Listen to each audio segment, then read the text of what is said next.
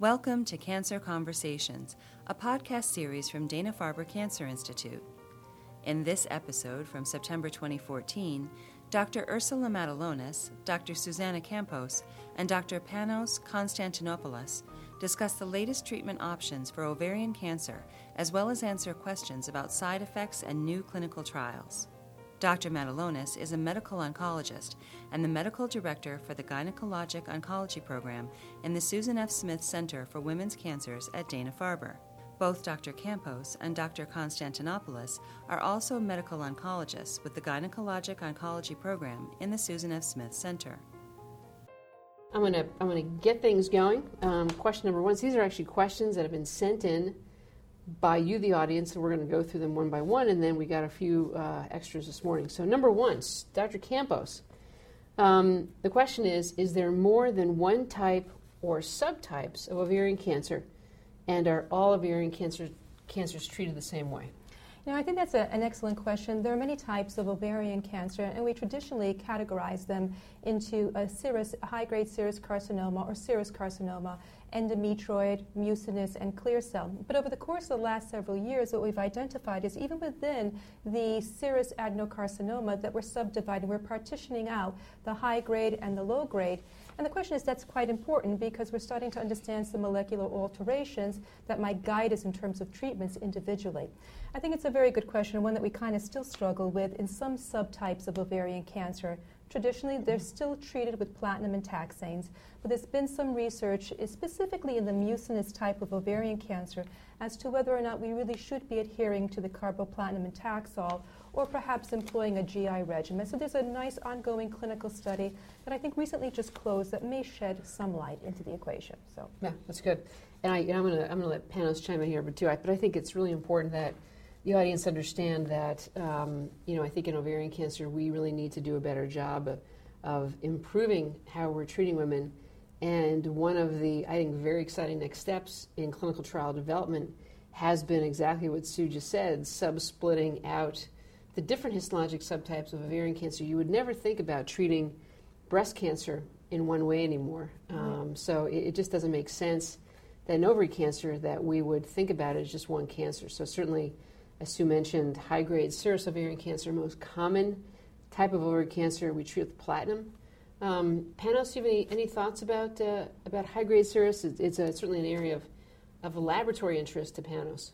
Yes. So high-grade serous cancer is a very heterogeneous type of cancers. We now know there have been a lot of analysis, both in terms of the DNA, the protein, and the RNA of these tumors, and we know that there are different subtypes of this high-grade serous. So there are tumors that may have, 50% of them actually have defects in a DNA repair pathway called homologous recombination, which genes like BRCA1 and BRCA2 are involved.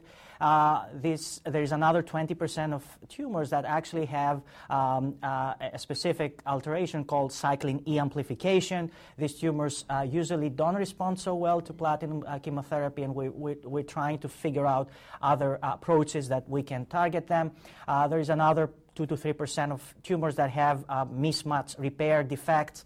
So we're trying to understand, as Sue and Ursula mentioned, these tumors better so that we could potentially treat them in an individual manner. And I have to say here that here at Dana-Farber, we have embarked in this initiative, and we try for every patient who's coming in our institution to genotype their tumor for 275 different genes and get an individual report so that we could potentially identify for each patient the appropriate treatments, streamline them into appropriate clinical trials that we could offer them what we call the personalized treatment for each patient and for each patient tumor. Yeah, that's great.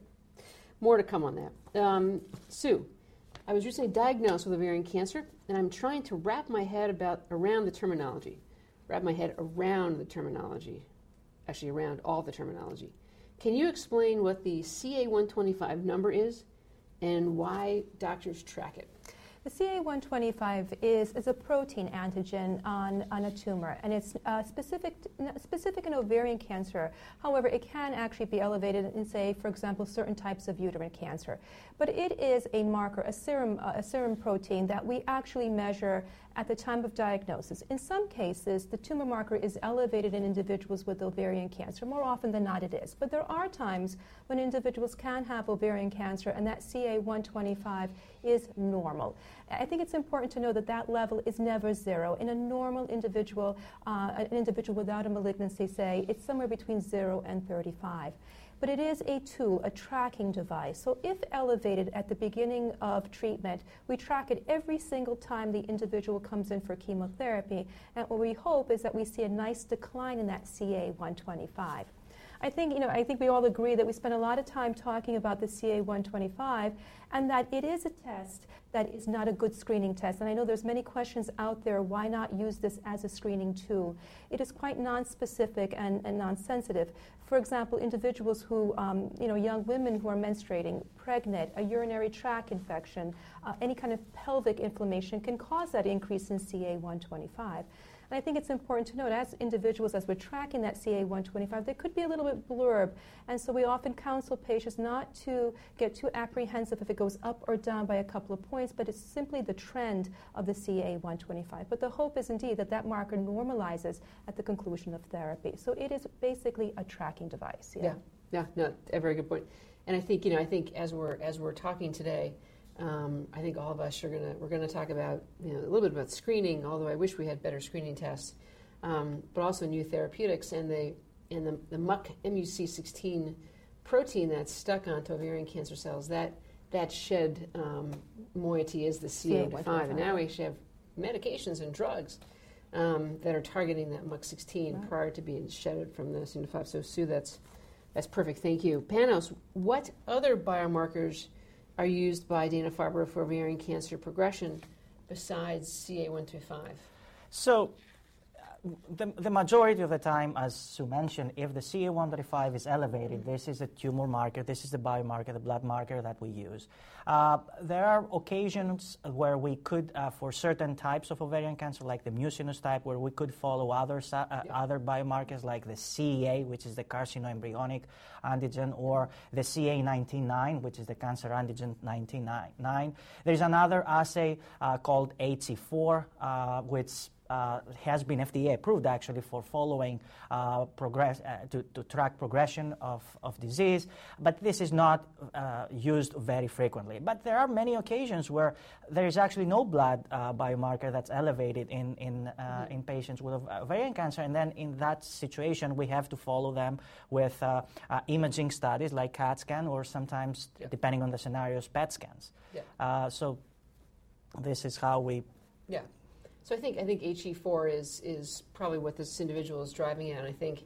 I don't use it. Do you use it too? No, there's indications in terms of when an individual presents with an ovarian mass, and sometimes that's used complex with the CA125 to try to help the surgeon. Could this be malignant or non-malignant? I think different institutions use it differently. We haven't here used it. Use it too much. Usually, if the CA125 will dictate. We'll tell the story. Exactly. And obviously, for women who have granulosa cell tumors, we use inhibin A and B. So that's the other biomarker we use. Okay. So Panos, this is a biggie. What are areas? And this is directed towards Panos, but I'm obviously going to let Sue chime in too. What are areas researchers are focusing on the most with regards to ovarian cancer treatment? So I think that the biggest area of investigation right now about in ovarian cancer is try to understand the different molecular pathways that are involved that drive carcinogenesis, ovarian carcinogenesis. Because if we understand the different pathways, then we could potentially develop therapies that we could target these pathways. So there is a lot of excitement right now about targeting DNA damage repair pathways. So many times ovarian cancers are defective in terms of their ability to repair DNA. So we have drugs that are actually are directed against this DNA repair pathways. For example, one of these drugs are PARP inhibitors that we use. There's a lot of research on various signaling pathways that are frequently activated in ovarian cancer. For example, the MAP kinase pathway, the PI3K pathway, and we actually have a lot of clinical trials in our institution that target these particular pathways. There is a lot of excitement about targeting blood angiogenesis, which is tumors forming new blood vessels. And so we have a lot of drugs that are targeting new blood vessel formation.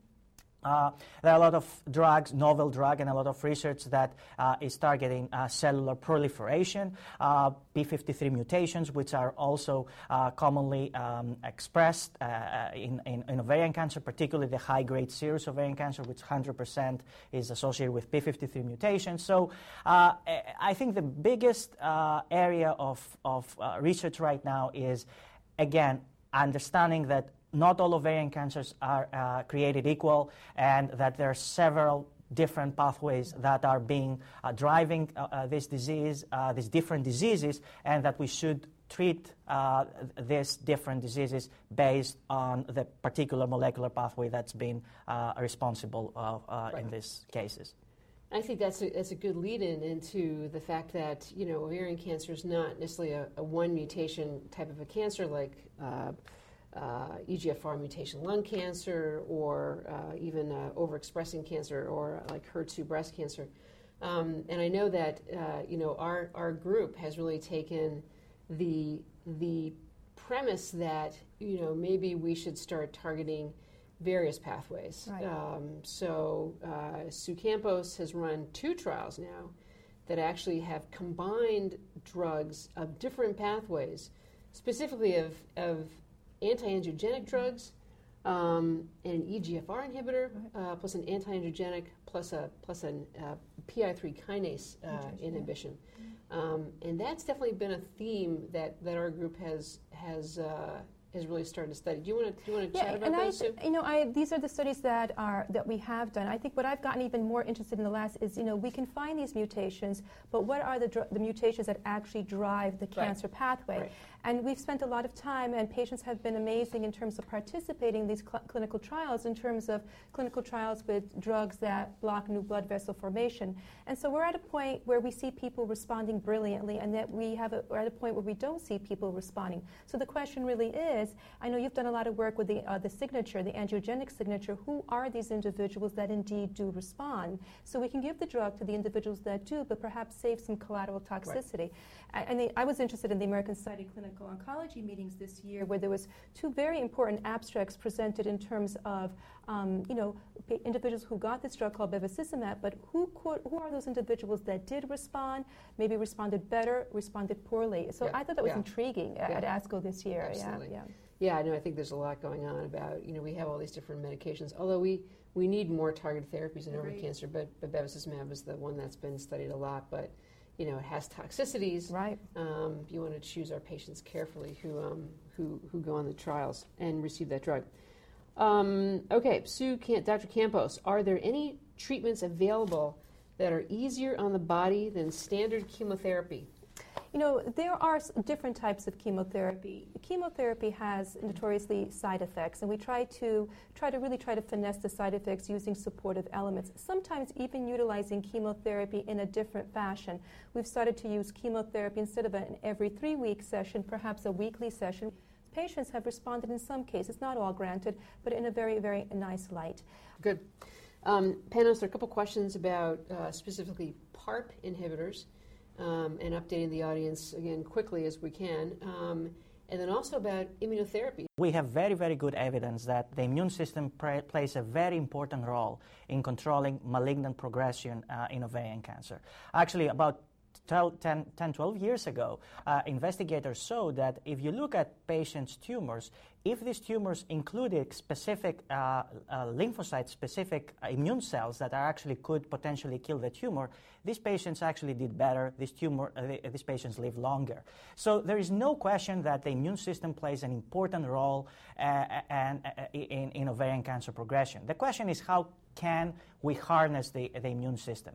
So there have been a lot of approaches in terms of trying to stimulate the immune system to attack the tumor. And, for example, there have been vaccine approaches. There have been approaches that try to target the immune system against the CA125 protein that's been produced. But these approaches so far have not really produced very good results. However, recently we're very, very excited about these drugs called immune checkpoint inhibitors, which, as Ursula mentioned, they have been now FDA approved in diseases like melanoma.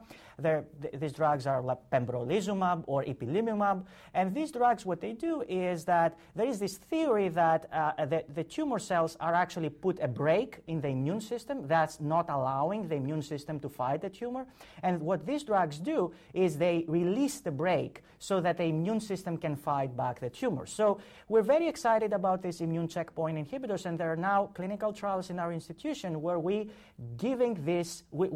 asking the question whether these drugs, which have had such a great activity in other tumors like melanomas, renal cell cancers, whether we can see similar activity in ovarian cancer. And that's actually a work in progress right now. Yeah.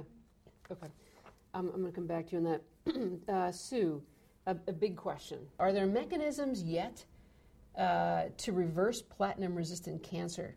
And, what ways have been attempted to try to reverse that platinum resistance and kind of make the cells, once again, platinum sensitive?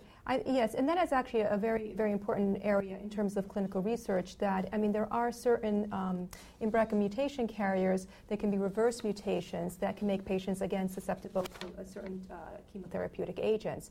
This is your specialty, so... Yeah, so essentially, as Sue mentioned, so this is one of the way that this happens to revert is that tumors may have BRCA mutations, which cause DNA repair defects, and they're platinum sensitive, and then this DNA repair is reverted and actually and that can lead to a platinum resistance. So attacking this DNA repair mechanism, and there are clinical trials that we have now using ATR inhibitor or NTM inhibitors, which are through our phase 1 program, we could potentially reinstitute platinum sensitivity.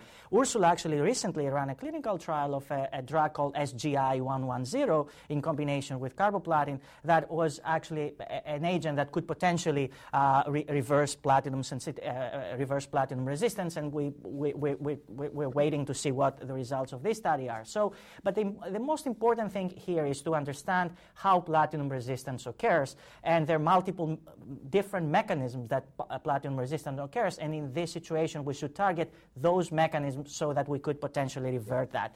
The other thing is that even if a tumor becomes platinum resistant, that doesn't mean that there may be other drugs that we can use, and we have clinical trials that we will be talking about that could potentially be used for platinum-resistant tumors. Right.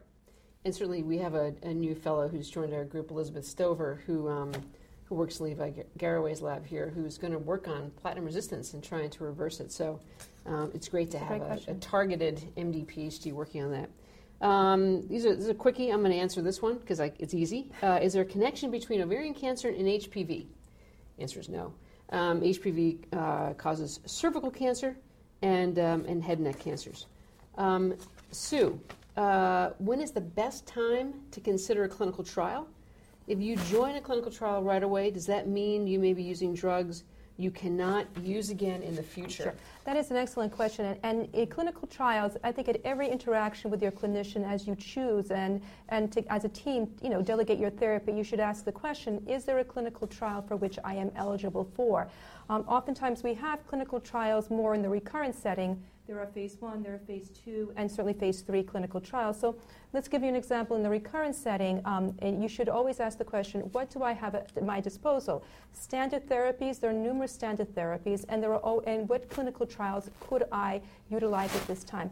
It's about organizing and tailoring the therapy to the individual so that at the end of the day, as we treat this disease, you always have as many options as you possibly can. So I said every encounter, when you're about to change therapy, ask the questions, am I eligible for a clinical trial? And there'll be times when a standard therapy is more practical, and there'll be times when a clinical trial should actually be considered. So it's quite important. As you pick a clinical trial, it's not that it eliminates certain things, but there's a notion that they have eligibility criteria for a clinical trial, so oftentimes they'll say cannot have more than 2 or 3 prior lines. So this is very, very important to work with your clinician and say, how do I position my choices so that I have more choices as years pass? So, right, that's a really good point, because some of the clinical trials we have open are very early on in the treatment of ovarian cancer. Yet some other trials you can have received a number of different lines of therapy. And what Panos was referring to before is our oncoprofile or profile mapping that we do on all patients who walk into the Dana-Farber really can give us some new hints or clues about what potential clinical trials are available, if there's a AKT mutation or a PI3 kinase mutation. So it gives us a lot of information. Sue, another question for you. For someone who's diagnosed with stage 1 ovarian cancer, what is the chance of recurrence, and what is the chance after 5 years? Yeah. So, when you think about ovarian cancer, we often talk about, epithelial ovarian cancer, which is 90% of the ovarian cancer. So a stage 1, overall, a stage 1 5-year survival rate, if you were to Google it, is 90%. And I think it's important if one wants to be specific to look at different types of stage 1. So you have stage 1A, stage 1B, and stage 1C. Take, for example, a stage 1C.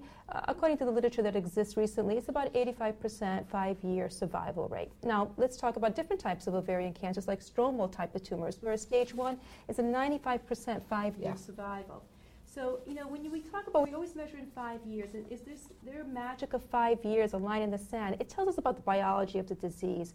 I think it's very hard to give statistics after 5 years, but obviously if people haven't recurred in the 5 years, the likelihood of them recurring in stage 1 is quite low, and it's quite reassuring. Yeah, that's great. Panos, my mother was diagnosed with ovarian cancer and was genetically tested, but results did not show BRCA1 or 2 mutations, so she was BRCA1, 2 negative. Are there other genes that could cause ovarian cancer? Certainly a very appropriate question given the New England Journal PALB2 story in breast cancer. Mm-hmm. So absolutely, there are other genes that are involved besides, although the majority, 90% of familial hereditary ovarian cancer is caused actually by BRCA1 and BRCA2 mutations, there are other genes that have been involved in hereditary ovarian cancer. For example, there are the mismatch repair genes that are involved in the so-called Lynch syndrome, which causes familial clustering of tumors like colon cancer, uterine cancer, and ovarian cancer. The genes include MSH2, MLH1, and MSH6, and sometimes PMS2. So there are also some data about rarely some genes called two genes called RAD51C and RAD51D that have been shown in some ovarian cancer families. Ursula mentioned the PALB2 story, which has been found to be associated in patients with breast cancer.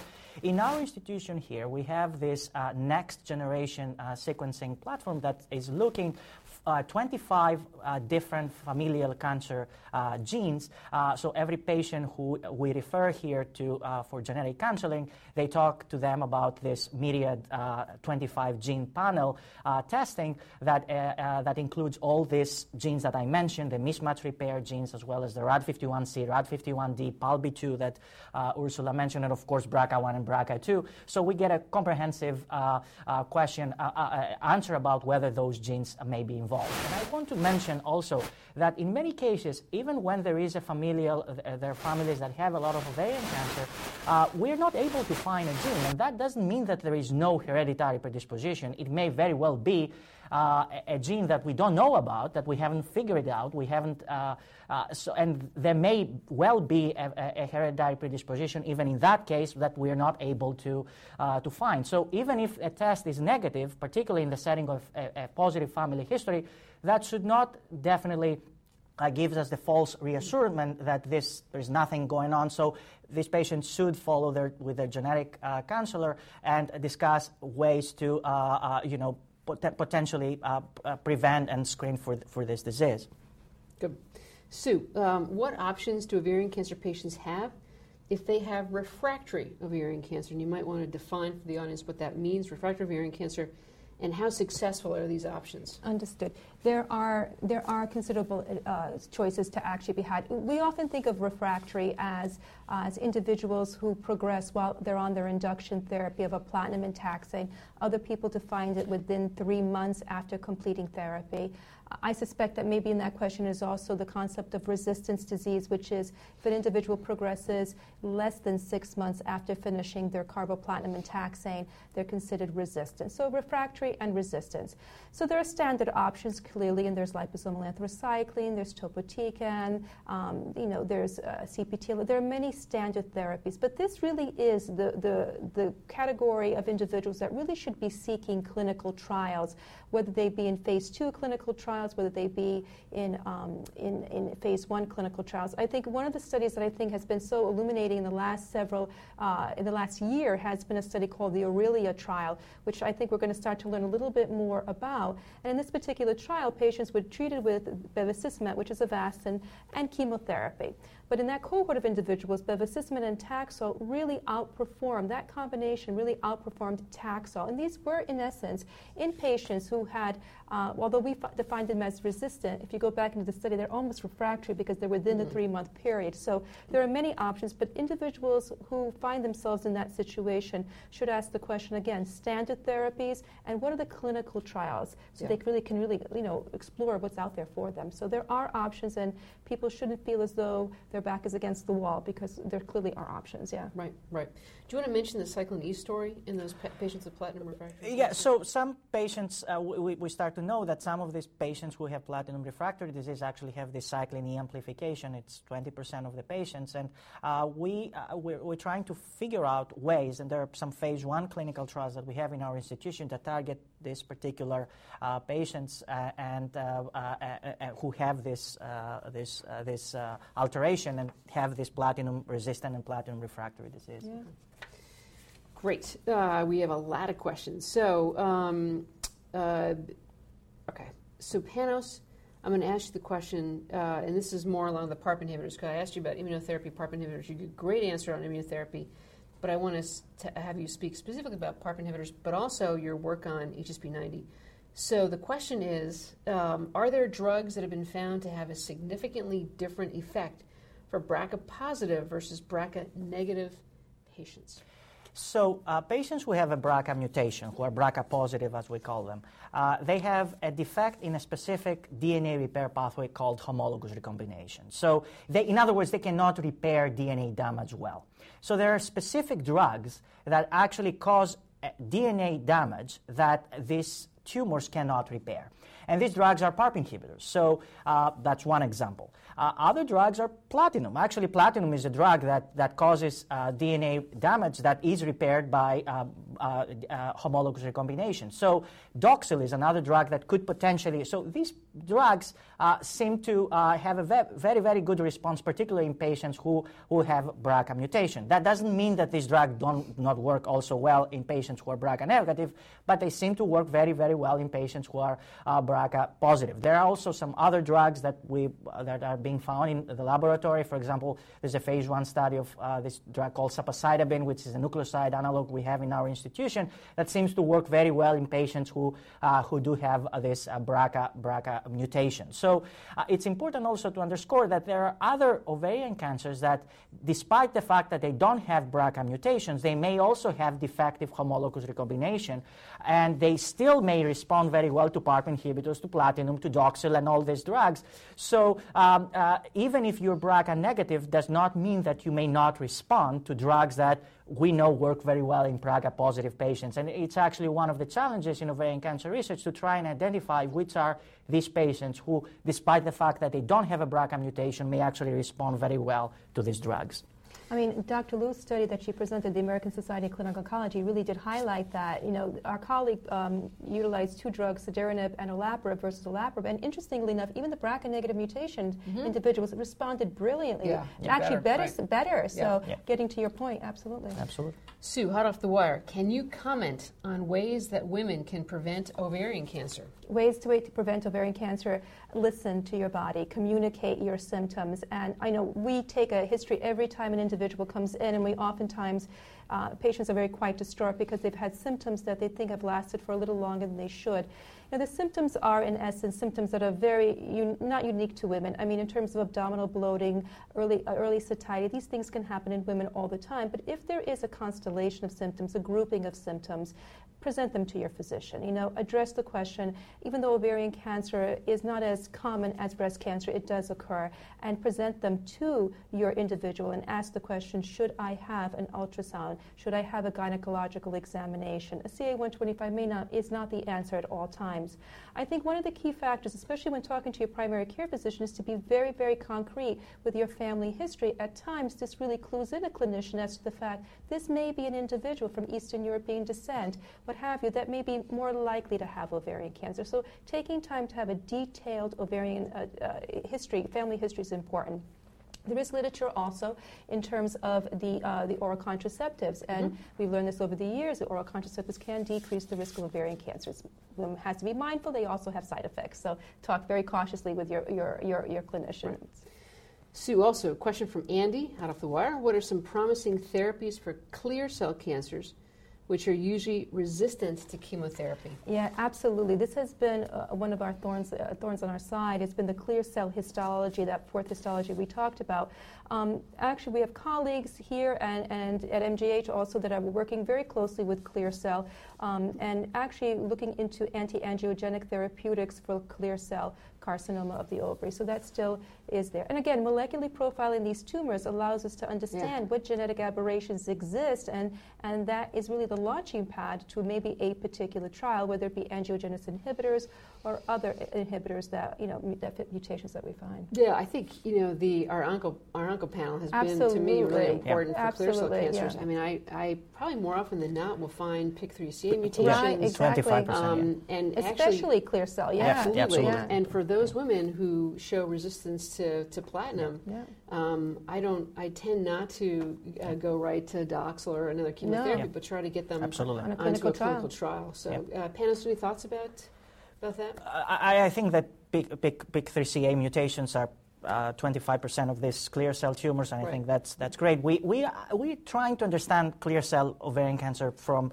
a molecular standpoint better now. There is this ARID1A mutations that about 50% of these patients have, and we're trying to find specific vulnerabilities that these patients have. So I think that there's more definitely to come, but in the meantime, I think anti-angiogenic agents, as Sue mentioned, and PIK3CA, PI3K pathway targeted approaches are the best ways to proceed at this point. Yeah, and I think, again, anecdotally, that the women who respond to agents that involve the PI3 kinase pathway that I've seen have the best responses to have been clear cell cancer. So, I mean, I think it's... And there's a lot of preclinical work suggesting that. So exactly. Absolutely. Yeah. Okay. Absolutely. So, Sue, a question about nutrition.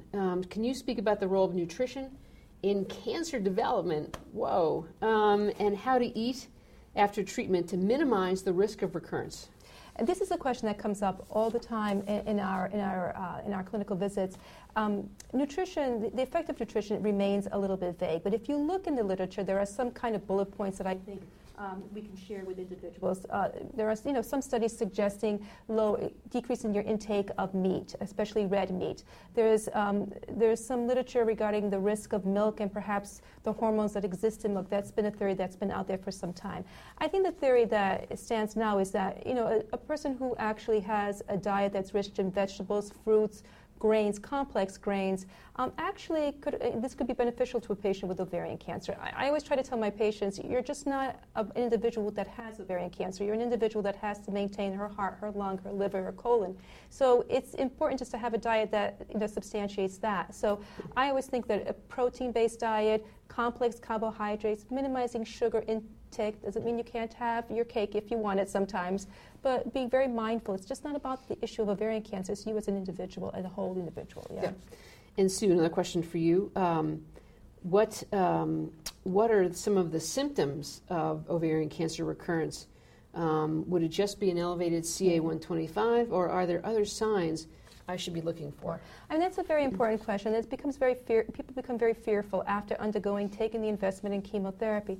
Oftentimes, if the marker was elevated to begin with, we will know before you have a symptom. It will be a rising CA-125. Let me just mention the fact that if the CA-125 goes up 1 month, it doesn't necessarily mean it's going to continue to go up, so it's the trend of the marker that we follow. There are times when individuals will present to us with either, increasing abdominal distension. Oftentimes we hear about changes in bowel habits, early satiety, they get full very easily, perhaps shortness of breath.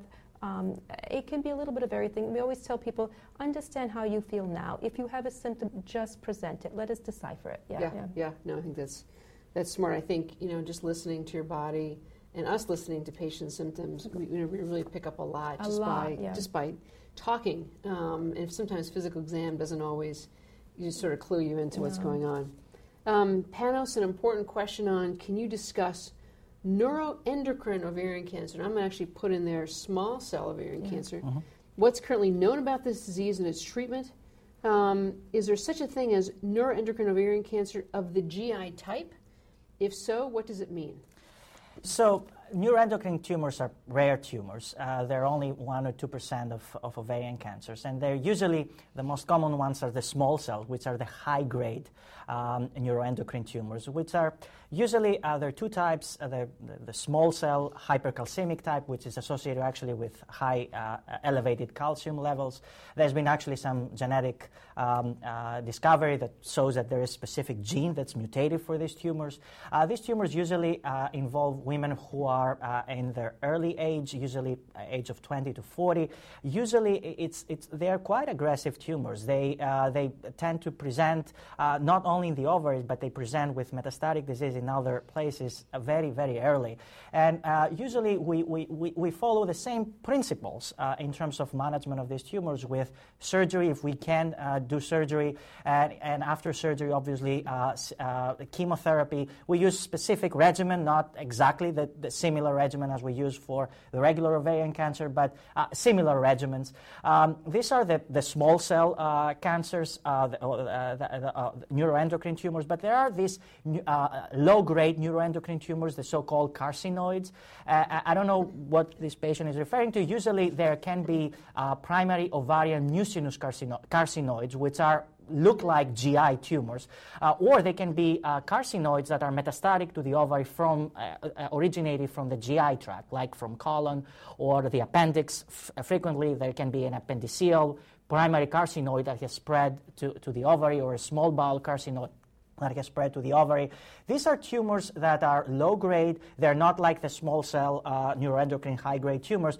We actually have a special clinic here at Dana-Farber for these carcinoid tumors that we send, and they have a special management, which usually, depending on their presentation, they can involve either local approaches, for example, radiofrequency ablation, depending if they involve the liver, or systemic therapy, like there are drugs like octreotide that can be used in that case. These tumors, the low-grade carcinoid tumors, can be associated also with the so-called carcinoid syndrome, because they produce certain substances that can cause various types of reactions. So it's a very, very big umbrella of different rare tumors that need specialized treatment clearly. So yes, I agree. So I also wanted to follow up on this, the small cell, because it's a very rare variant. And Sue, do you have any comments on small cell? I mean, I think we've all seen, they're typically very young women. Yes. With the kind of the hypercalcemic small cell cancer type.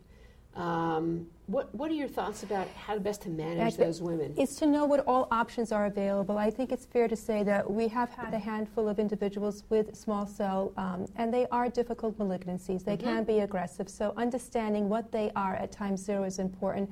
And putting our fielders, obviously we're going to treat these individuals with the conventional therapeutics. Yes, we're going to profile them molecularly, but also know that we've gotten to a point. I know in the past, decade that we've worked, even high dose chemotherapy has been brought into the occasion. Absolutely. So it's understanding what it is, what it can do, and picking your team very early in the upfront. I would agree, and I've certainly have, just because of the the truly aggressiveness of these cancers, thought about high dose chemotherapy and kind of autologous bone marrow transplantation, which is really the only time that I've ever thought about that. Indeed, in cancer. Yes. No, true. Panos, do you want to speak about the molecular alterations that have been found recently in small cell cancer? So there was a gene called SMARCA4 that has been found to be associated in the majority of patients with small cell cancer of the ovary of the hypercalcemic type. And they're also both somatic, which means acquired mutations, but they're also germline. So their families, actually, this tumor, the small cell ovarian cancer of the hypercalcemic type, sometimes can run into certain families. And there are germline mutations, so inherited mutations, genetic alterations of this particular gene that can run into families, and obviously that has important implications. So, but as Ursula and Sue mentioned, I think that these are very, very aggressive tumors, and obviously knowing this is a very recent discovery, knowing this new gene, and we could potentially try to identify specific vulnerabilities of these tumors, so that we could potentially identify therapies that go beyond the chemotherapies that have been mentioned. Right. Yeah. Exactly. And I think it's important to know that if someone's diagnosed with a rare tumor, unfortunately there are times where people feel, is there a clinical trial for me? It's so rare. Is there active research going on? And there actually is. And even national organizations such as NRG has a rare tumor committee that takes these tumors that are rare and really tries to dive into them and try to answer some questions with different chemotherapeutic agents or in molecularly defined situations. So even though you have a rare tumor, it's not that people are not interested. Yeah. And I think now more than ever, there's been better collaboration and cross-referencing with folks like us who see women with ovarian cancer, translational scientists as well as basic scientists. So the speed of the technology has really increased. The price of examining genes has dropped, and we're definitely getting more information. So I think it's a really exciting time. I'm just going to go through these questions. I think so. Panos, this is a question that I'm not exactly sure what it means, but I'm going to ask it because it's on our list. Is there any research that is helping us pinpoint or reasonably estimate when the onset of the cancer was? And I'm actually going to expand that question to another sort of realm, is where the onset of the onset of the cancer was, given what we've learned in the past few years. So there is this is a great question that Ursula actually expanded. So we have, as Sue initially mentioned, there are different types of ovarian cancer. There is the so-called high-grade ovarian cancer, high-grade serous ovarian cancer, and this tumor, we now have some evidence that it may actually originate not necessarily in the ovarian tissue, but actually in the fallopian tube tissue. So in the fallopian tube, and usually there is a very clear precursor lesion that's called serous tubal intraepithelial carcinoma, which is present in the fallopian tube, and usually this tumor spreads inside the abdomen to the ovary and elsewhere. So usually these tumors tend to spread quite fast, so we cannot clearly say how long it took. In many cases, it could be actually a few months that this may happen. So it's very, very important to try and identify these precursor lesions, but we're not ready to do that yet. There are also the other types of ovarian cancer, the so-called low-grade serous ovarian cancers, which usually have a good precursor lesions that are these are the borderline ovarian alterations, and these tumors usually have a longer period of progression and longer period of how they develop. So to answer that question, so I think that the how long this ovarian cancer has been is depends on the type of ovarian cancer. It depends on where it originated from. So it's not easy, and I know many women ask the question, how long did I have it inside? Why didn't I pick it up? Why did my primary care physician pick it up? And I have to say that in many cases, it's just the nature of this disease that it just spreads so quickly, and it's automatically people present with advanced disease even at a very, very early, very, very quickly. And that's unfortunately how it is. And it's really nobody's fault. No physician's fault or no patient's fault. It's just how these tumors sometimes behave. So we have time for one more question, then we're gonna wrap up, because I want to hear what everyone's really excited about in ovarian cancer field. But Sue, the last question, and I think I know what this question is. Can tumor freezing treatment be used in ovarian cancer or other cancers in the pelvic area? Is it successful? And I'm actually gonna rephrase this question, because I think this is what that means. Is that if somebody has an isolated recurrence, is it possible to treat that isolated recurrence with something besides chemotherapy, besides surgery? Absolutely, and these are a few cases, but they do exist. So if an individual recurs and there is an isolated lesion, we often look to a multidisciplinary approach. We reach out to our surgical colleagues and ask the question, can these be resected, number one? We reach out to our radiation oncology colleagues, can this be radiated? But we also use the tools of interventional radiology to understand whether or not these tumors can be cryoablated. And I've had several cases where these are isolated liver lesions that come back years after, and we're able to have the patient undergo cryoablation, and we've avoided chemotherapy, we've avoided radiation therapy, we've avoided surgical intervention.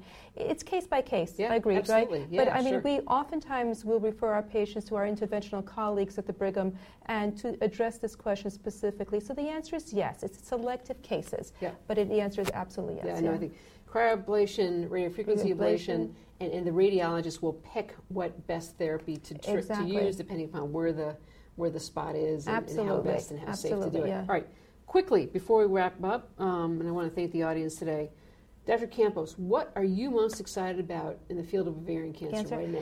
I'm excited about the fact that things are changing and that we're no longer committed to simply chemotherapy of carboplatin and Taxol. As Dr. Panos said, we're molecularly profiling these tumors. We're learning which genes actually turn on a tumor. And there's a whole category of drugs that we're starting to utilize, that we have utilized, and really tailoring the therapy to the individual. I think we've been doing this for many years, and I think what's the most exciting thing is that if you had asked us 10 years where we were and to know where we are today, it's so much more exciting today because there are so many resources, and people can have fruitful lives with ovarian cancer. Great. Panos?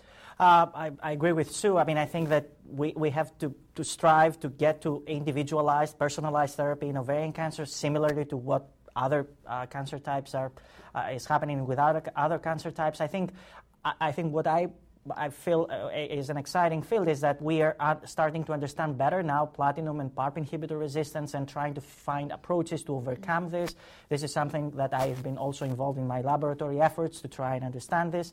So I think we live in exciting times in ovarian cancer research. A lot of novel drugs that are being developed, and I think that there is a bright future for our patients and to fight this difficult disease. Yeah, and I'm certainly really excited about different combinations of therapies because we know and understand the genetic and genomic complexity of ovarian cancer. Sue talked about anti-androgenous agents. Panos talked about PARP inhibitors, immunotherapy drugs. Well, you know what? We're going to start to combine these therapies together because sometimes one drug just doesn't work by itself. And it only makes sense that we combine these therapies because they really will tackle different innate problems in the cancer that really drive this tumor along. So I want to thank everyone in the audience. Dr. Sue Campos, thank you so much for being here. Dr. Panos Konstantinopoulos, and a good day to you all. Thank you very much. Thank you. Thank you.